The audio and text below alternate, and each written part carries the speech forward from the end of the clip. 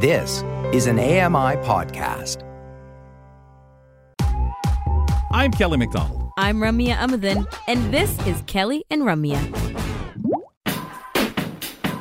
Isn't it convenient that we have a round table? Well, it's actually oval. Just say The it. blind guy feels it now, goes, well, I don't know. I guess it is oval. Kind of oval. Here we go. The Thursday tradition, folks. We've done this since the beginning of Kelly and Company. Really appreciate you being with us. What the idea of the round table is, I host this round table. It's an open conversation on a variety of topics handpicked by yours truly. And today we welcome in to join Ramya and I a voice that we had on here not too long ago as she was wrapping up her podcast. Becky Czar joins us. Becky, welcome to the program again. Nice to have you on board. Hi, guys. Thanks so much for having me back. I'm thrilled to be here. Well, we've got a few things to start with here. We'll get to your podcast in a few moments, but we've had just so much news of late today with the Queen's passing. Also, we want to step back a little further and talk about Saskatchewan. We had a very awful tragedy over the weekend and kind of wanted to see if there may be anything you can give us in the feel. So many people put on alert in 3 provinces, some people having to shelter in place. Just wondering, how's the environment, as we know both of the accused are both deceased now?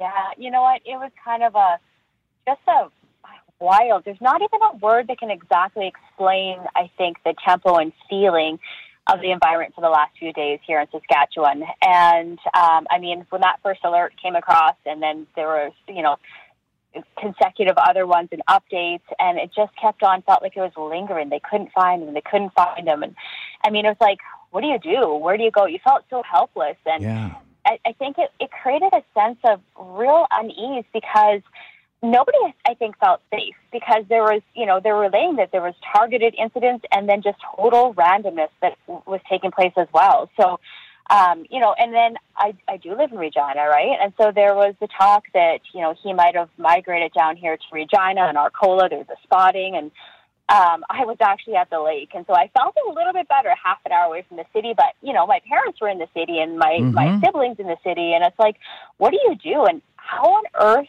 do you explain that to a 12-year-old that looks to me and my husband for, reassurance that everything's going to be okay? And, it was challenging for sure. And I just have to say that my thoughts and prayers and respect and everything goes out to all of the family and friends that were directly impacted, because I think we as Saskatchewan residents and Canadians as a whole felt like we were all impacted. But we have to remember there was people that were more directly impacted than myself for sure. And man, what an incident to go through. I remember having the concerns watching the CFL game from Regina and just thinking of people who may not have even known what had happened or leaving the stadium, or the concerns that they at the time were in Regina, what that was like. And you really encapsulated it with sharing how people must have felt anywhere you turned. You didn't honestly know. You had people worried that they just go out to take the garbage out, and with the randomness of the attacks, what if? So thanks for sharing. Just don't know. No, you really don't. Becky, I mentioned that you have a new podcast coming out, and kind of when you were here last time, obviously we didn't get into it. We didn't open the door. We thought, what could be coming our way? A lot of people are going to experience something very different from you in this podcast. Totally. I'm so excited about this podcast and the release of it. It's coming out on the end of September. On the 27th is the first episode going to be released. It's called Raising Kindness with Becky Czar. And this podcast is, like you said, totally different than The Blind Reality. This one circles all around providing volunteerism and giving back in a positive way to your community, regardless of your age or your ability. Whatever your challenge may be, set it aside. And if you've ever considered volunteering in whatever capacity over the years and kind of wondered, could I do that? What would that look like? And you haven't been able to quite push your anxieties aside, well, guess what? I'm throwing myself out there. I'm pushing our anxieties aside for all of us and I am trying random. I'm calling random because they're very different volunteer experiences for each of the episodes. But I'm bringing my 12-year-old son and one of his adorable friends along with us for each of these episodes as well, to show that regardless of your age as well, like, you know, I think it's really important as a parent to get kids involved in giving back and contributing to society in a positive way at a young age is so important. So, you know, some might look at it as I have a little bit of a crutch with me. Yes, that is fabulous and it's great to have there with me, but I also have Lulu, my guide dog that's there. And spoiler alert, we've filmed a couple of episodes already and we've had a blast. It's been so much fun. The kids come out and they're all energized and from giving back and contributing. And they're like, holy, like we just did that. And I'm surprising my son. And he's like, I can't believe you did that. And, that's you know, nice. it kind of was making us giggle. Yeah. Yeah, and we want people to understand, too, this is a video podcast that will be available in either form from AMI and on YouTube. But I also want to mention, because we got into this conversation the other day when we had our community reporter, Julie, on, and I know I volunteered at a fairly young age doing stuff, helping out, getting, and I was always raised being told, oh, what a great thing. So I love that your son and the friend are involved. What a great angle for it. But I want to bring Ramya in here too, because this is kind of what Julie and you were talking about during the community report on Tuesday. Yeah, it's such a fantastic way to bring the conversation back, Becky, because we were saying the same thing. You know, your values as a person, regardless of how you might think that volunteer work is not exactly something that you're, you know, worried, concerned about, or not sure if you can do it well, or whatever the questions may be. But I love how you said that you're going to put your anxieties aside and just jump right in. I remember one of my volunteer gigs as a teenager was to help out at the Sick Children's Hospital, and the ward that they helped out was children coming out of all kinds of intensive surgeries. And I was so into it, right? I wanted to work there. It was an amazing opportunity. But the first day that I had to actually go in and start. Now, like the procedure itself was all done. I was ready to go in. But the first day I went in, I thought, what the heck am I doing here? You know, what am I going to offer these people? And I was nervous. And at that time I was, I wasn't even using my white cane very well. And I hadn't fully come to terms with my own disability. And I thought, oh my gosh, this is ridiculous that I would think that I could come here and offer these people my support. But 2 days, like 1 or 2 days into the experience, I started to really understand the value that I was bringing to the parents, bringing to the children themselves, just giving people that time to relieve themselves from being around hospitals 24/7 for days and weeks and months, and like how grateful they were for my support. And some of them were aware of my disability and others weren't. And regardless, I felt like this was huge for me. This was adding huge value to my life and what I was offering people. And it always sticks with me. That was more than 10 years ago, and I've done so much volunteer work since then and before then as well. But this part of it was huge for me. So when you say you're putting your anxieties aside, I feel I really can empathize with you and with others who have to have that conversation with themselves in order to volunteer at all. Absolutely. I think that, you know, when I first lost my sight, I had a plethora of support, right, and help from, you know, predominantly friends and family, but also organizations like the CNIB. So I kind of started thinking, how on earth could I give back? Like, what would I possibly have? But I thought about it a lot. And, you know, when I was discussing this initial concept with my son, he was like, I'm 12. Like, what do I know? Right. And I was like, all you have to do is go in there and be yourself. And good things will happen. And we've rolled into different, you know, scenarios where we haven't been able to, you know, conduct our volunteer help or act or whatever it was in the designed way that we intended that day. But we pivoted, which is life, right? And we walked over there and they're like, that was even better. Like, that was good. I'm like, this is how life is, guys. You just adapt on the fly. And like you said, some people have picked up on that I have a vision impairment, and others just haven't. And they're like, really? That's your mom's guide dog? Like, really? Is she training it? I'm like, you know, my son's, no, that's her guide dog. Oh, man. So It's great.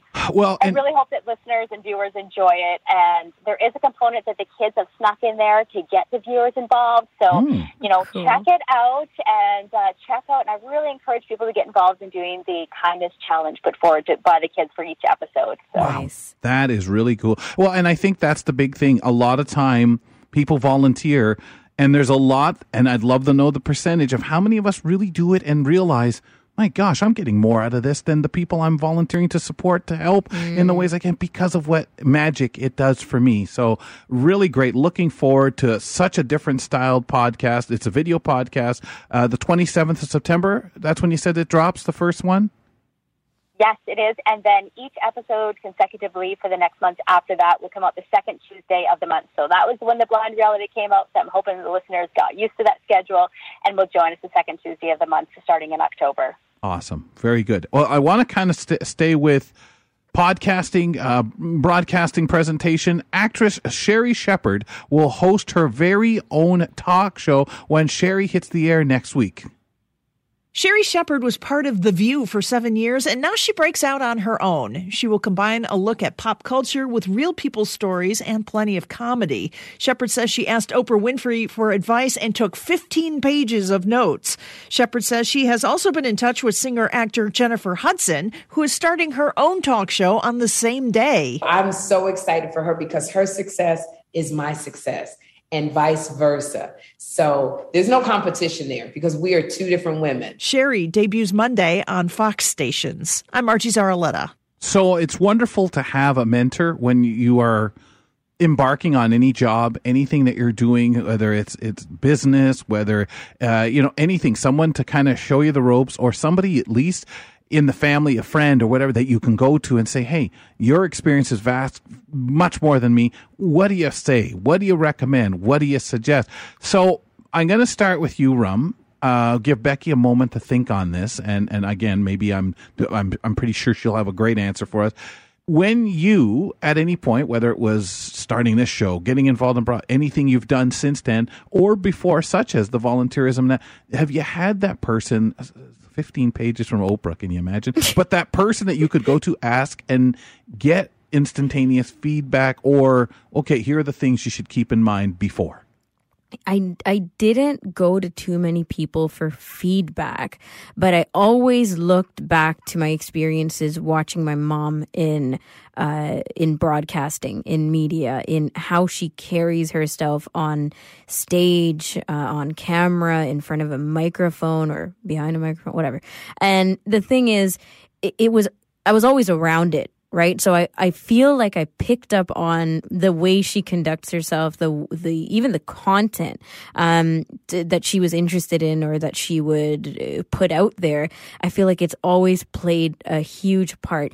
And really, even bigger than that, Kels, is I would just pay more attention to women in broadcasting. You mentioned Oprah and these two women that we're talking about, Sherri and Jennifer Hudson and Kelly Clarkson and all these people who are coming out now with their talk shows, but also just women who've really paved the way to get their voices out there, to help others put their voices out there by utilizing their platforms and the way that they've done it. You know, we have so many different styles out there that we can listen to and take into consideration. Funny, fun, casual, serious, news, all kinds of things. But at the end of the day, when a woman is presenting, I feel like I need to pay attention just because it's important to me. It's important that we continue getting more women in broadcasting in all capacities. I know when I was working TV, when I started, had no prior experience except for something I did when I was about 12 or 13 years old.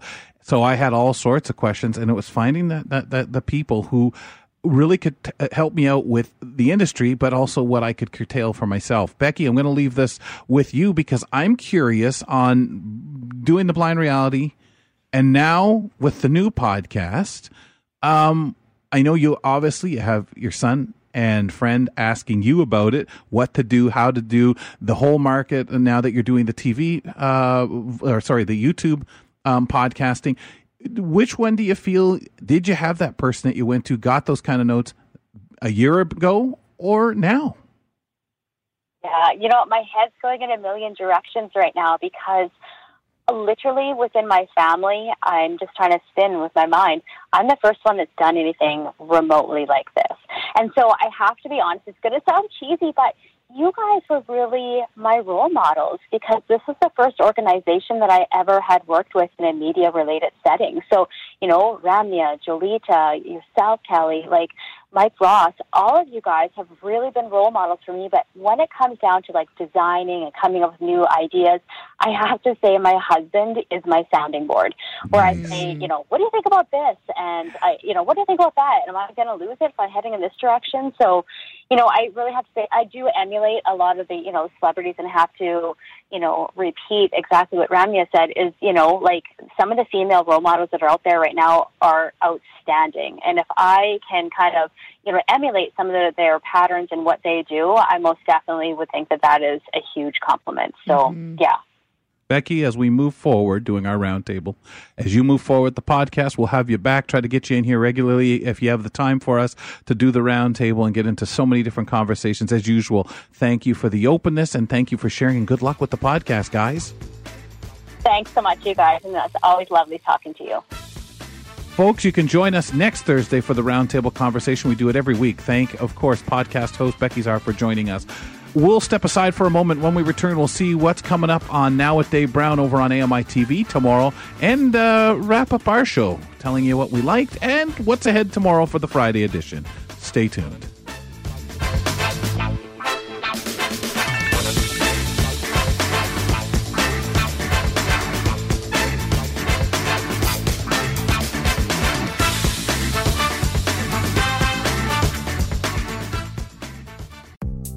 The Walrus is Canada's conversation, and you're invited to take part.